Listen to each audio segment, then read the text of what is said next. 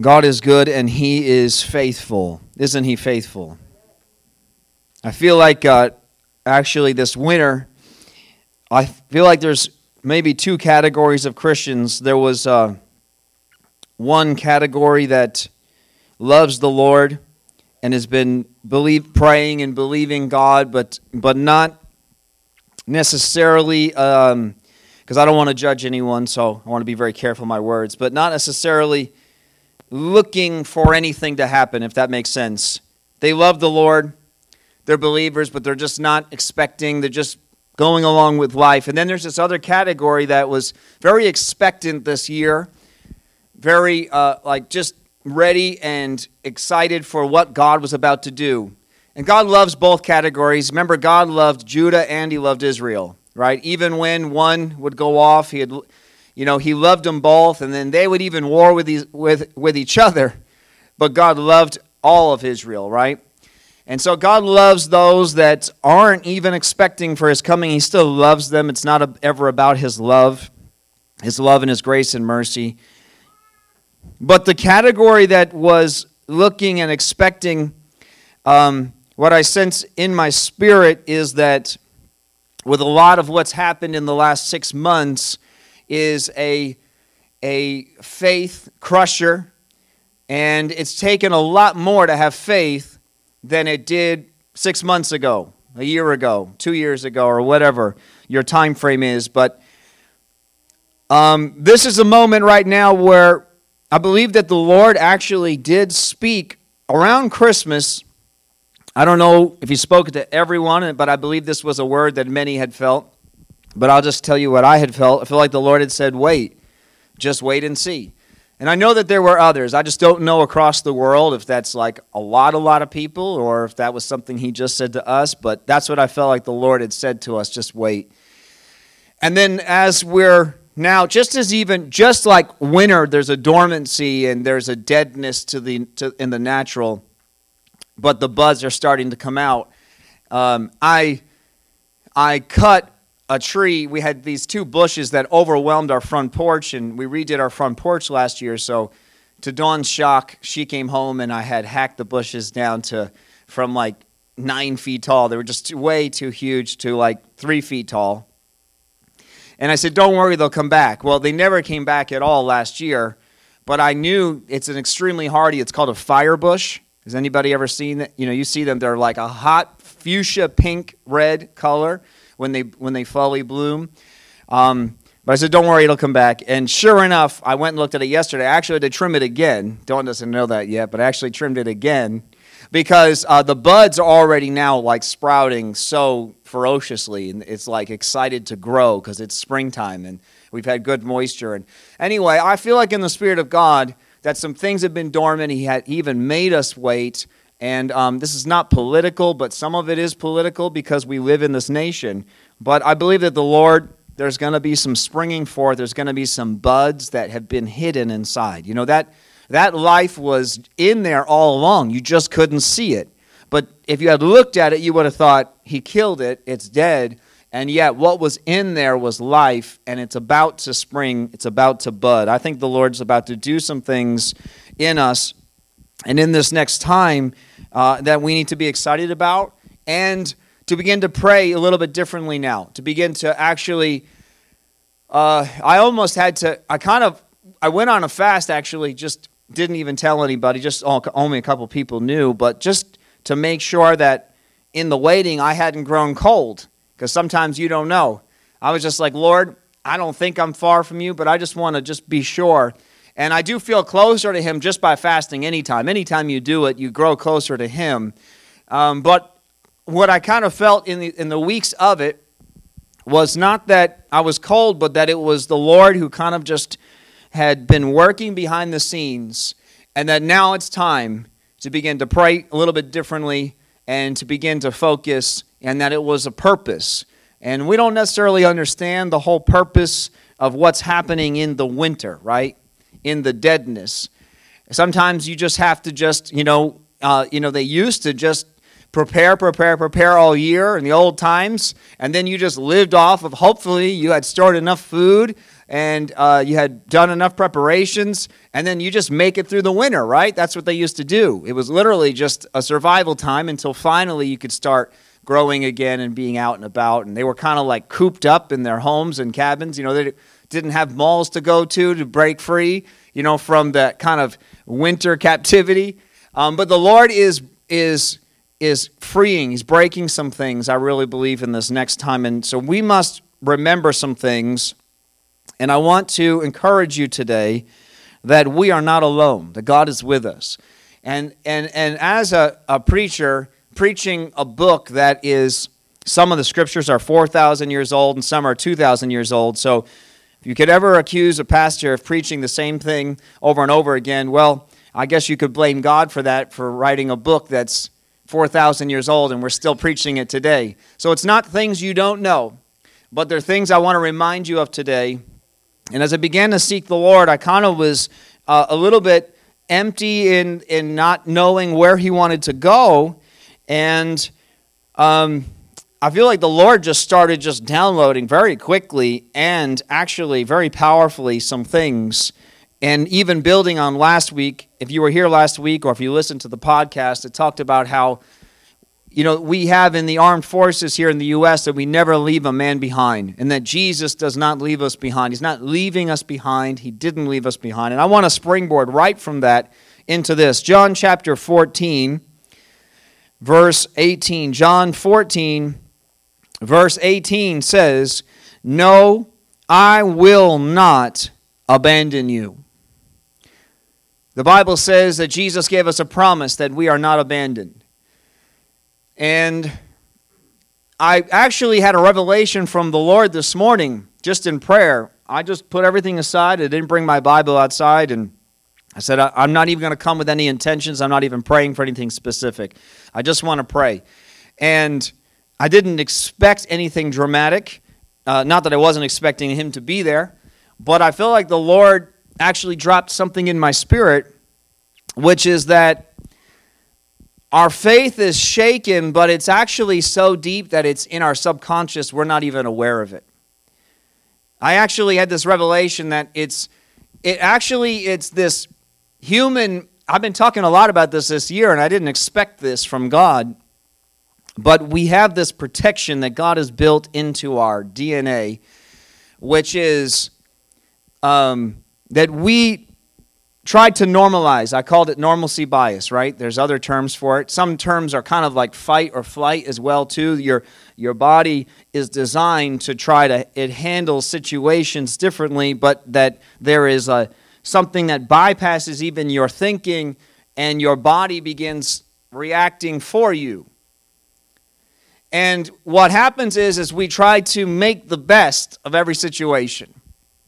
I talked about that movie Defiance, right? The story of the Jews who survived in World War II. They went into the woods and they were able to survive for a couple of years. And 1,200 Jews survived out there in the woods during World War II. And the interesting thing is they didn't just survive, and gather food each day and stay away from the Nazis that were trying to hunt them down and kill them continually.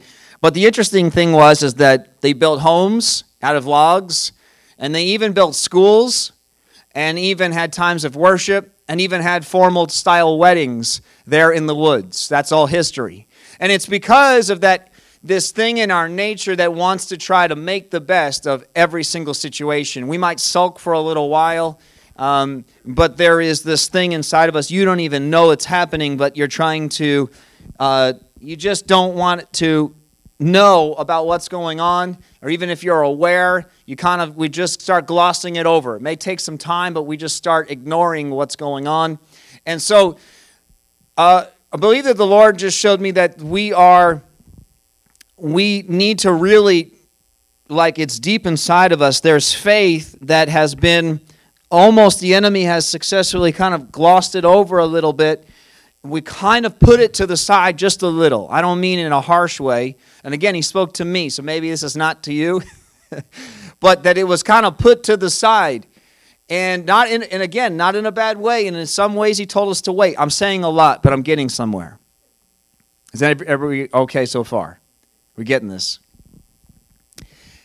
But that the Lord is going to start to reignite that thing inside of us again and ignite that faith again. And we're going to be excited to serve the Lord this year and excited. You know, some of it was just, it is what it is. Like I said, some of it's just wintertime. And some of it is, you know, that we did the best we could. You know, that's kind of what you do in a hard situation. You just make the best of it. But what's happened is now the enemy has some positions of power that he's not supposed to have. And that's in homes, that's in the kingdom of God, that's in this nation, and some of it is what it is. I'm not trying to condemn us, or the Lord's not either, but that it's going to start to rise up and remember some things, that the Lord is with us, we are not alone, and He gave us a promise. He says, I will come to you. And what happened is He spoke this in John 14 because the disciples were about to experience something within a matter of days that they wouldn't know how to process if He didn't tell them this. And we know that Jesus was led to the cross and crucified, and they wondered what happened. They wondered, you know, just as we celebrated last week, that Jesus did die. But for a moment, they felt abandoned and they felt like orphans. They felt that way, but Jesus had given them a promise, and He said, I will come to you. He says, verse 19, soon the world will no longer see me, but you will see me. Since I live, you also will live. When I'm raised to life again, you will know that I am in the Father, and you are in me, and I am in you. And He says in verse 23, all who love me will do what I say. My Father will love them, and we will come and make our home with each of them. I, verse 27, am leaving you with a gift, peace of mind and heart, and the peace I give is a gift the world cannot give, so don't be troubled or afraid. What it says here in John is He says, I'm not going to leave you, I'm going to come to you, and what I'm giving to you is actually a gift. I'm giving you a peace. I want you to have peace, and it's a twofold peace.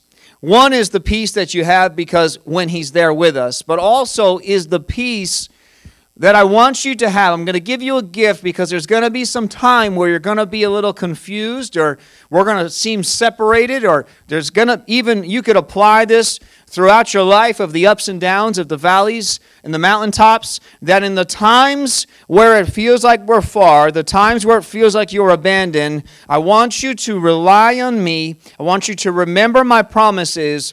I'm going to supernaturally put inside you a gift of peace. He says, so don't be troubled or afraid. What is He trying to say to us? If He's whenever God tells us not to do something, that means that the temptation would be to do it. Amen. If He says, don't be troubled or afraid, that means the temptation of what was about to come would be to be troubled and to be afraid. But He says, I'm going to give you a supernatural peace. In fact, He says it again in John chapter 16, verse 33. It says, I've told you all this. And He told them many things about things that were about to come. And you know, Jesus, if He were here right now in the flesh, He would say, you know, I'm going to warn you about some things. The nation's going to change and the world's going to change and some things are going to happen. But I want you to know this. Have peace in me. Have peace in me. It's such a simple concept, and yet Jesus felt it was necessary to tell them to have peace in Him. You would think if anybody would have got it after the 3 years of time with Him, it would be the disciples, and yet He told the disciples, I need you, and I'm warning you because I love you, and because I'm telling you beforehand that you're going to have to find a place of peace in me, because in the world, you're going to have a tough time finding it. Things are going to be strange. The world's going to change. He says, here on earth, you will have many trials and sorrows. But take heart, because I have overcome the world. This is such a simple sermon, and yet it can be applied just like Jesus told his disciples here in the book of John. For the moment they were about to live, Jesus is speaking to us today. He says, on the earth, present tense, you will have trials and sorrows. That is this earth we live in, and we are in a time of trial. This whole earth, if you haven't looked around, and I think we have, the whole earth is in a time of trial. I don't know that it's the last trial. Many of us believe, right, that Jesus is coming soon, and so that we are ramping up. The book of Revelation is either opened or is going to be opened soon, but if it's not, what Jesus told his disciples 2,000 years ago can apply to us today, whether it's the last trial or just a trial that we're in, or just a tough time that we're in, or a situation that we're in right now in this nation. And some things are changing every single day. They are changing so fast. Our rights and our freedoms in this nation, by the end of 2021, if it continues on this course, you will look back and you will not recognize the America you knew. We are in month 4. And technically, this president's only been elected for 3 months. Things are changing so fast, it's shocking. It's shocking how fast. Are we all here? And so, the Lord, we need to trust in Him, but this is what I want to get us to. I believe that the Lord is going to shake some faith in us, and we're going to begin to proclaim some things, and I want to preach a few things about that today. But no matter what happens, no matter who's the president, and no matter how much they are writing laws that oppose God, we need to know this. Jesus talked to his disciples in a time where there was Roman occupation. And they would have believed, well, Jesus died. We thought you were going to do it, but I guess we're going to do it. We're going to rescue this nation from this grip of this foreign enemy. And that never happened. In fact, Rome finally gets so disgusted with Israel, they said, forget it. You know what? We're not even going to occupy you. We don't even want to live here anymore. And they end up burning, the city. They just burn it. There's this massive Jewish-Roman war. People die in massive numbers. And the Jews are then scattered all over the world. And Jesus, don't you think he knew that that was going to happen? Do you think that he was aware that that was going to happen? In fact, he is aware, because he says, I wish I could gather you. Like a mother gathers her chicks, right? I wish I could gather you. Jesus could see it ahead of him, and he had sorrow for them. But this is what he told his disciples. I need you to understand something. In the world, it will look like everything is crumbling around you, and it will seem like there's no hope. But there's a peace that you can have in me that bypasses this earth. Now, we're going to still keep believing for this nation, this America. I told you in 2020, and I'm reminding you again, I've been quiet a little bit about this nation because I feel like the Lord told me to not talk about America specifically, but I've been alluding to things for these few months, and I've been quiet. But I'm telling you again that I will fight and believe for the America that the Lord founded here in this land. But I need you to understand something even greater, that I am a son of the King of Kings, and so are you. And that our kingdom is not of this kingdom. And that he placed us in this land, which is amazing. I love God so much, but I love him even more. Like Romans says, there's no excuse. There's no excuse, because all you have to do is just look around, right? Romans 1 says, just look around and see what he has done in this beautiful land he's given us, and this incredible world and the incredible freedoms we have. And yet, if all that crumbles, I'm going to have a peace, and we must have a peace in this nation. We must have a peace in the church. The church is going to have to get to a place of peace that if it doesn't go the way that we want it to, and even the way that we heard prophets prophesy, we need to understand this right now, that we see in part, we see through shaded glass, the Bible says. I'm going to keep believing. I want you to know something. I'm not wavering in my faith. My faith is strengthening, but my faith is greater in Jesus Christ than it is in a flag. Amen. I will raise the flag of the United States up high. but I will raise the flag of Jesus Christ even above it. Amen. That Jesus warned us, just like he warned the disciples, that in the earth there will be trials and sorrows, but take heart because I have overcome the world. But this is what's interesting. His overcoming was not in the natural. Because if Jesus overcame the world, then the disciples who inherited his greatness and his name and his strength and his power, they should have had no problem standing up to the governments of that time. Instead, what I see is that every single one of them, and you can read through the historians, and this is not something I like to talk about or even like to think about, but that every single one of those disciples was martyred. Every single one of them was martyred. And Jesus said, I've overcome the world.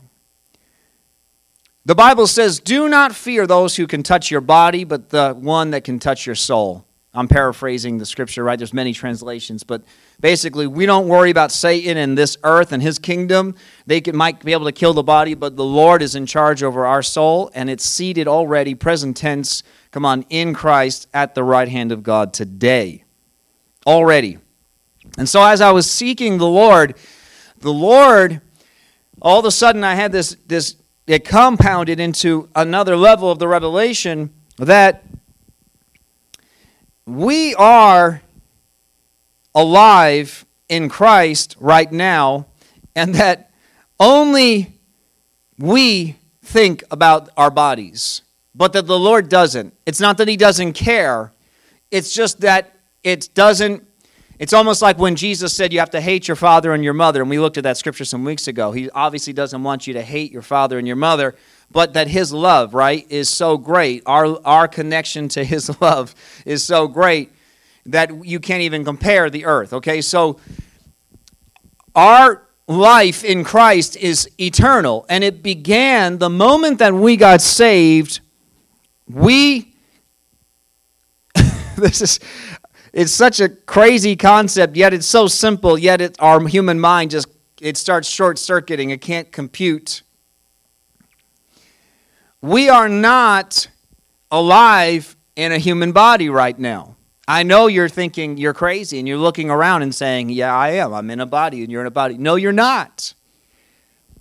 God does not live in time. Your body is living out the rest of time, but your spirit is already with Christ. But Christ is eternal.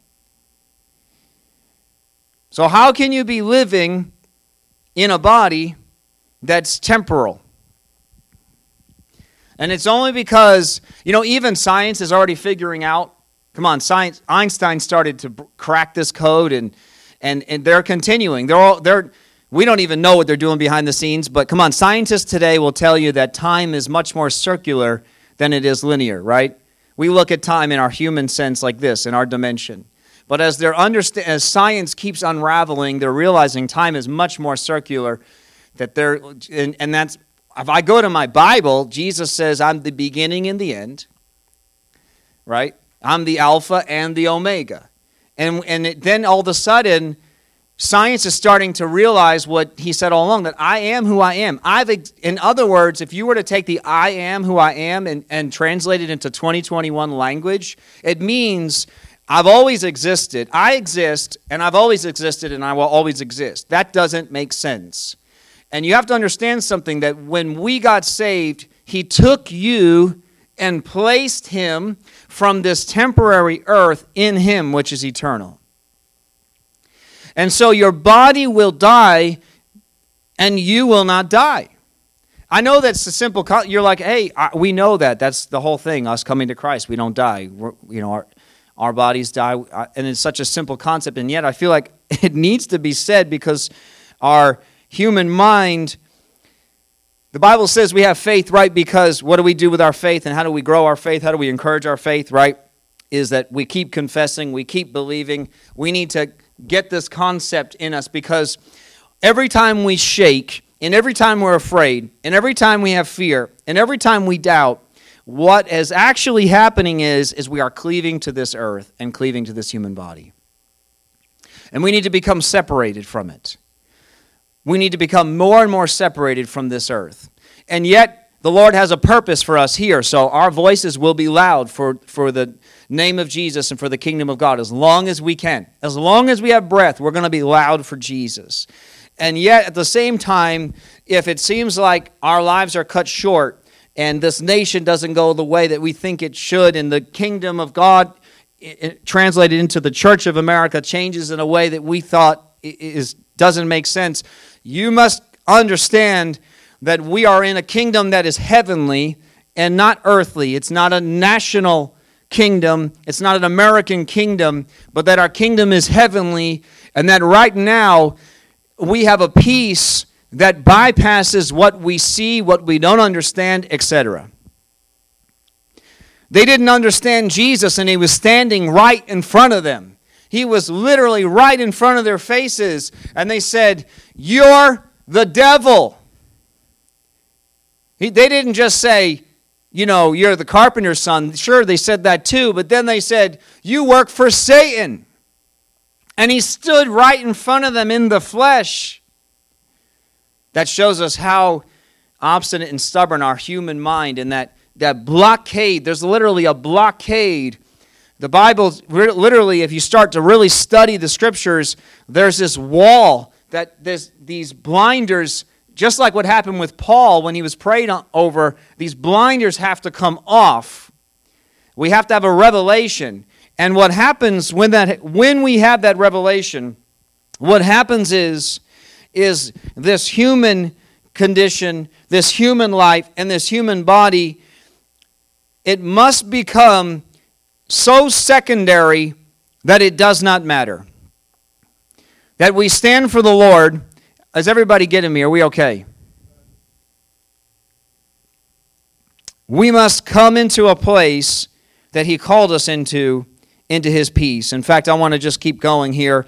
He says in Philippians chapter 4, Philippians chapter 4, verse 4, he says, "Always be full of joy in the Lord."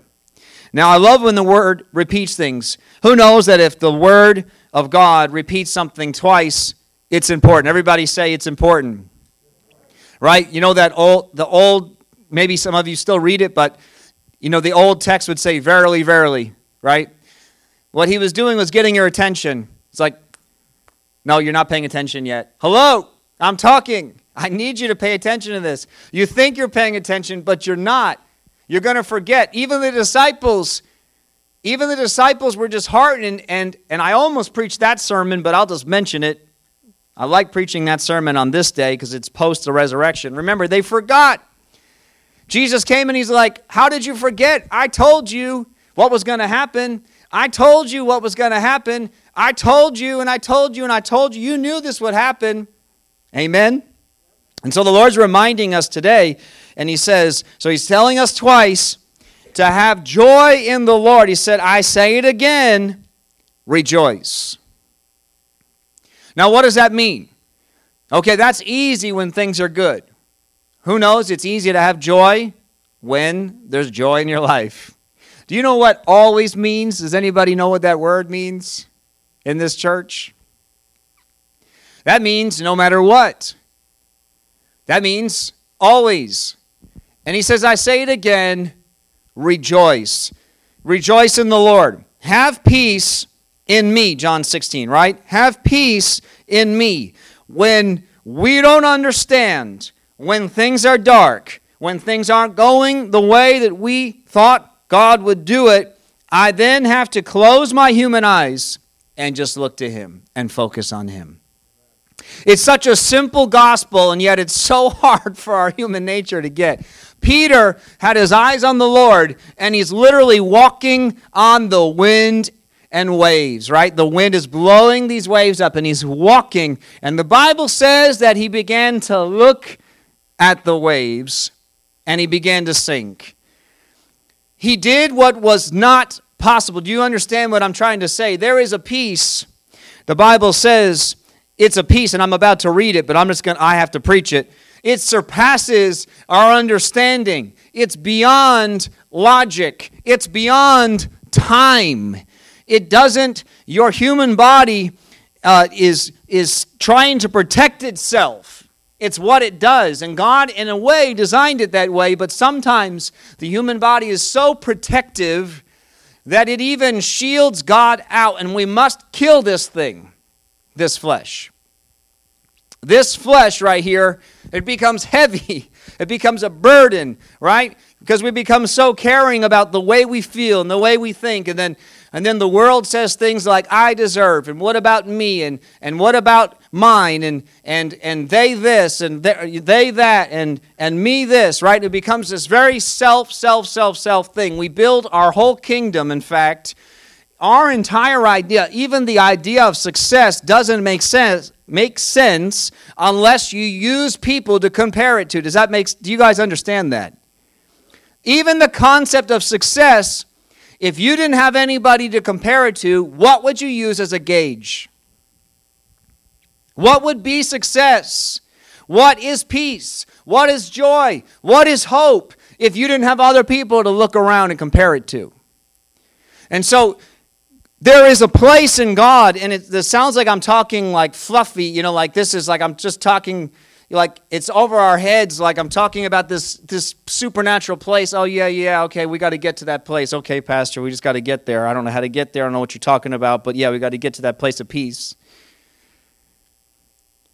It's a place where our mind becomes so secondary, where we literally look and we see wind and we see waves, and yet we don't see them because I'm blinded because I've got Christ in front of me. Like Paul said, I've got the finish line ahead of me, and I'm so focused on that. Meanwhile, my name, literally, it's not just the world that hates me. You realize that Paul had a lot of issues with Christians too. If you really read his scriptures, it goes on a lot about Apollos, by the way. This poor Apollos and poor Paul, these two guys they were rubbing the wrong way a little bit. Start to read the scriptures, right? Who knows those scriptures? I guess no one does, just me. Right, but they're fighting a little bit in the scriptures. It wasn't just the world, but Paul's like, listen, that's fine. You guys want to listen to Apollos, that's fine. But then they're kind of like rejecting him. He just had rejection everywhere he went. And he's constantly, it seems like when you read his verses, a lot of times it seems like he's on the defense. And he's like, I'm not gonna boast, and I'm not gonna tell you about myself, but then in the next verses I'm about to. And he's in chains, and he's being shipwrecked, and he's being beaten, and all these things. And yet he says, my eyes are on the finish line. That's my focus. My eyes are there in heaven, ahead. I'm looking because what I have come to the revelation of, guys, this is Paul now teaching his church, teaching me, teaching us. What I'm trying to get you to understand is that you look at me, a battered and bruised, beaten man, but I don't see myself this way. I see myself in my new glorified body, seated with Christ. I see beyond time, and so I also realize the shortness of this race. It's a very quick race. It's going to be quick. It's going to be over before we even realize it, and I'm making the most that I can of the breath I have in my lungs. And so it says here in Philippians, he says, don't worry, verse 6, about anything. I say these verses, and I know we all know these, and I have a plaque of this in my office. In fact, by accident, we bought this twice. We bought two separate plaques because they both look good. They were both in different writing, so they seemed like two different things until one day I was looking, and I looked, and I put Philippians 4 in my office twice. I guess the Lord really needed me to get it. Don't worry about anything. Instead, pray about everything. Can you imagine a church that truly didn't worry about anything? Can we honestly sit here and say, I don't worry about anything? Because we say it, but then when there's an anything in our lives, we worry about it.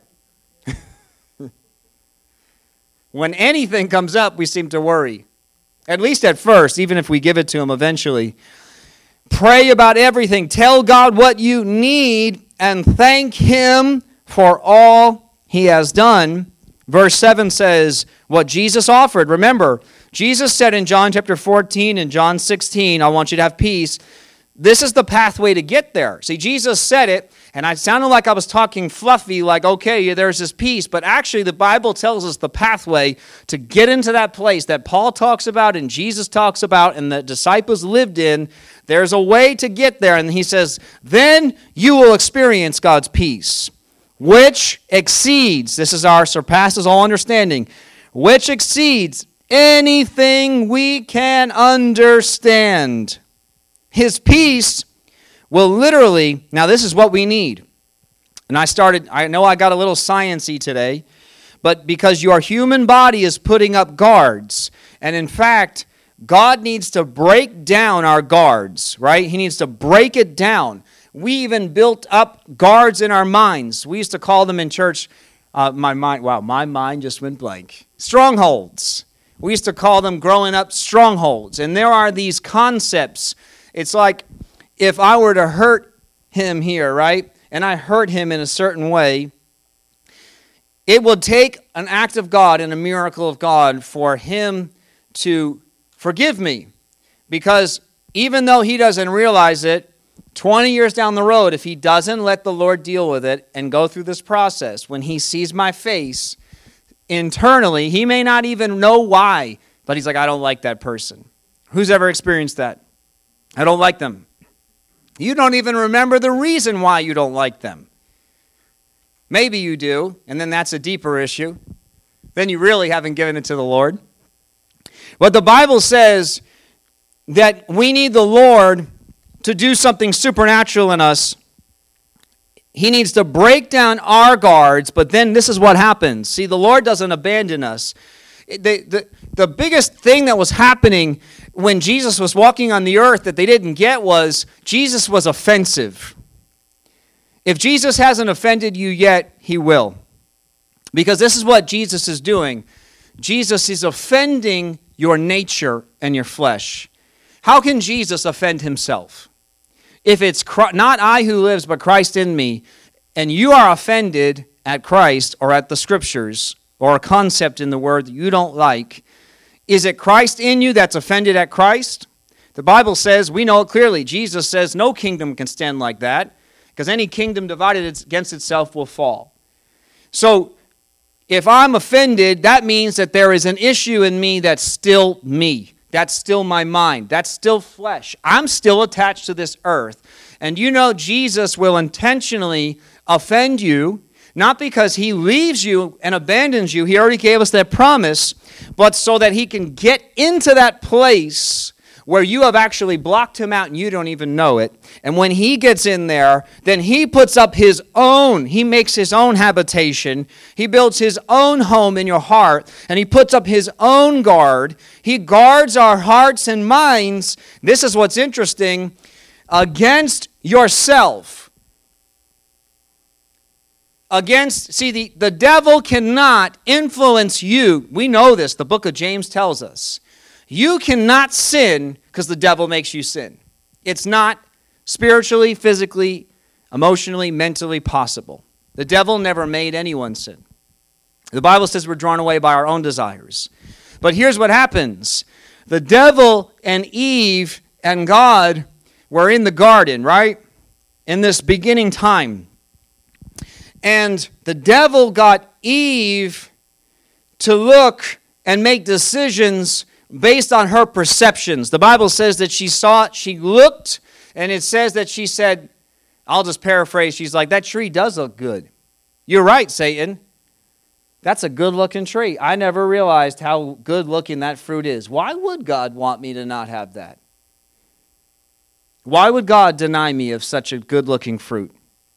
And what happened is she let the enemy in to this place in her. They make a covenant which blocked God out. We know this. Come on, this is the whole gospel. It blocked God out. In fact, even though God loved them, we don't fully understand, but they weren't even allowed in heaven. They were in some sort of Abraham's bosom place. They were literally locked out of God's presence, and God still loved them. And this is all like takes a lot longer to talk about in 2 minutes, but all you mature Christians, you know what I'm talking about. So Jesus finally goes down and preaches to them, right? Fast forward, Ephesians chapter 4. But God loved them, and yet the Bible says that Jesus and his blood had to be shed just to bring us back into that place of covenant that we had with him. But this is what's interesting now. So now fast forward, Jesus has shed his blood, the price has already been paid, but a person on the earth, it's not even, you can't even say deserve or whose fault. It's not even worth arguing about. You pointing at the devil, you did it to me. Adam, you did it to me. Forget all that. Doesn't really matter. All that matters is, without Christ, we are separated from him, separated from God's presence. And the Bible says, if we do not deal with this stronghold, this kingdom that we have right here, it's not the devil. The demon only can possess a person because the person says you're welcome here. Maybe they don't use those words, but when they start dabbling with witchcraft, they basically open doors and say, when they're watching horror flicks, then they're saying, Satan, you're welcome in my life. And what's happened is this blockade that's so deep you don't even know it, but it's been put up against the things of God. And then God speaks something, and what happens? We can see it in John chapter 6. They had made an agreement. They made a covenant with the devil because Jesus calls them out. He's like, I'm not the devil, and I don't work for the devil, but your father's the devil. And the Bible says when Jesus began to talk to them about eating his flesh and drinking his blood, concepts that were beyond their thinking. The Bible says, right, in John chapter 6, the saddest verse in the whole Bible, that many, because of offense, they turned and they followed him no more. And so there's a place in God that we must get to, and he tells us how to get there. He says, firstly, though, let me just finish this verse. His peace will guard your hearts and minds. See, we need him when we welcome him in. What I began to really seek the Lord about, and I know I'm wrapping up in time here, and we'll get more into this next week. But when I began to just look and ask the Lord, okay, how do you want to preach? How do you want to preach this? I began to just think about this. I just wrote down a very short list that God really gave us everything. He gave us his grace. He gave us strength. He gave us peace. He gave us his own Holy Spirit. Jesus said his commands, they're for us. Jesus is even praying for us. And finally, Jesus even gave us his own name. He did not leave us. There is nothing that we don't have in him. But what's happening right now in us, in this earth, is that whether you are aware of it or not, is that every single thing you hear, every single piece of God's wisdom and knowledge, every scripture that comes in here is actually coming through a filter. It's coming through past experiences. You can preach a scripture, and a person was preached a certain scripture in a certain way, and the person will sit there and they will hear the scripture through the old preacher's mouth, and not even through the way you're preaching it today, but they'll hear the theology in it from back then, because that's our minds. And the Bible says this is the place we need to get to. We need a place where we are literally on the altar, that there is no us anymore. It says, his peace will guard our hearts and minds. This is what we need. We need God right now to guard our hearts and guard our minds. Because when we start hearing and we start seeing, it comes through these, the Bible calls them eye gates and ear gates. These are gateways into you. The things you see, the things you hear, you are perceiving, and you start making micro calculations. Even you sitting there right now, whether you might be sitting there and you know what you're thinking, and you may not know what you're thinking, but you're making calculations. You might be saying it's 12:15. He should be wrapping up right now. You might be saying, I've heard this before. I'm just joking. But your mind is making calculations based on what I'm saying right now, whether you know it or not.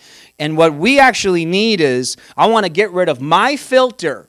My filter says, I don't like what I see. I see wind. I see waves. I'm hearing this. That hurts me. That offends me. I don't like that. This is a strike to me. You want to fight with me? I'll fight with you, right? And I need the Lord to take my filter, and he needs to crush it, and I want him to guard my mind. I want the Lord to put a supernatural guard up so that when someone's coming at me or things are coming at me and things I don't understand, all I find myself in is a place of peace because the Lord is supernaturally guarding me. And the way that the Holy Spirit does it is through submission to him. In order to get to, you have to ask for the Lord to put this guard up and to protect you. In fact, this is what it says, and I am finishing up, joking aside. As you live in Jesus Christ, it says, verse 8, and now, dear brothers, and you could go on, there's a lot more here, but we don't have time, but I'll just say this one verse here, is he says, and now, dear brothers and sisters, one final thing, fix your thoughts. And there's a huge list here and a whole bunch of teaching, which we don't have time for right now, but he says, fix your thoughts. And this is basically what we need to do. Going back to verse 4, to be in joy and to not worry and to pray, that actually is what it takes. Dan doesn't like when I fluff his feathers, but I can't help it. Because what Dan has realized is, Dan lives in peace. Anybody could recognize that Dan probably doesn't let much get to him. Do you think that that means that he doesn't think about things? Or that he doesn't experience hurts? Just because he doesn't ever act like it. But it's because Dan has decided, I'm going to be in joy even though I've got nothing to be joyful about. And I'm not going to worry. Instead, I'm going to pray. And I'm going to tell God what I need, and I'm going to thank him. And the Bible says, verse 7, then you will experience God's peace. It's so opposite, because the world says, if you don't have joy, tell everyone about it. Come on. But the Bible says, when I don't have joy, that I still need to have joy. And you're like, well, that's hard. Well, it's because you're trying to do it in your strength. What ends up happening is just like you have trained your human mind, and you didn't even know it, but you trained yourself to put the guard up. You know what? The longer you go, at the beginning, it's like learning to walk. You know, the baby is wobbling around, and you're so excited that they're walking. They take 2 steps, and they fall on their face, and you're like, you walked. You didn't walk, took a step. But eventually, you learn to run. Amen. And even some can run now in under 4 minutes, a whole mile, and break world records. And they all started the same way. It's going to feel like that when you were like, you want me to be in joy now?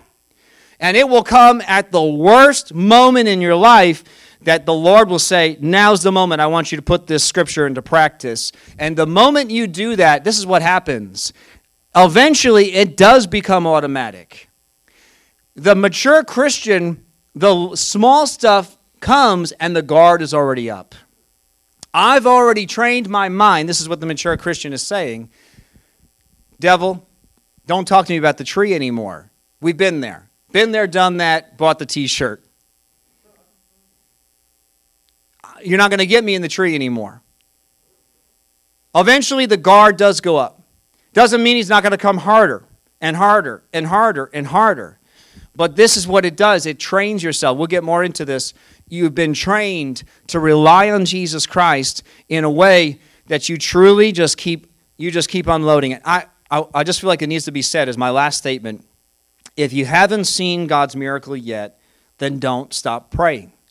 If you haven't feel like you have a reason to have joy yet, then keep putting on his joy, which is supernatural, until you actually have a reason. Don't stop. That's the real thing.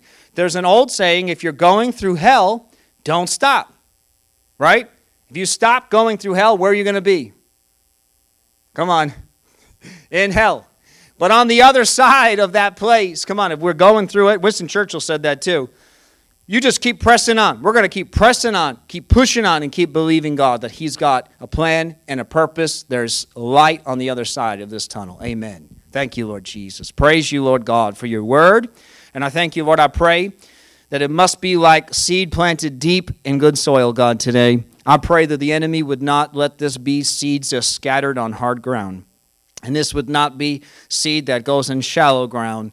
And this would not be seed that goes in for a little while, but then whatever, and we just move on and we start thinking about our lives again. But Lord, like good seed today from your word, deep in our soil, I pray it goes down deep and begins to grow and gives life to this body in the name of Jesus.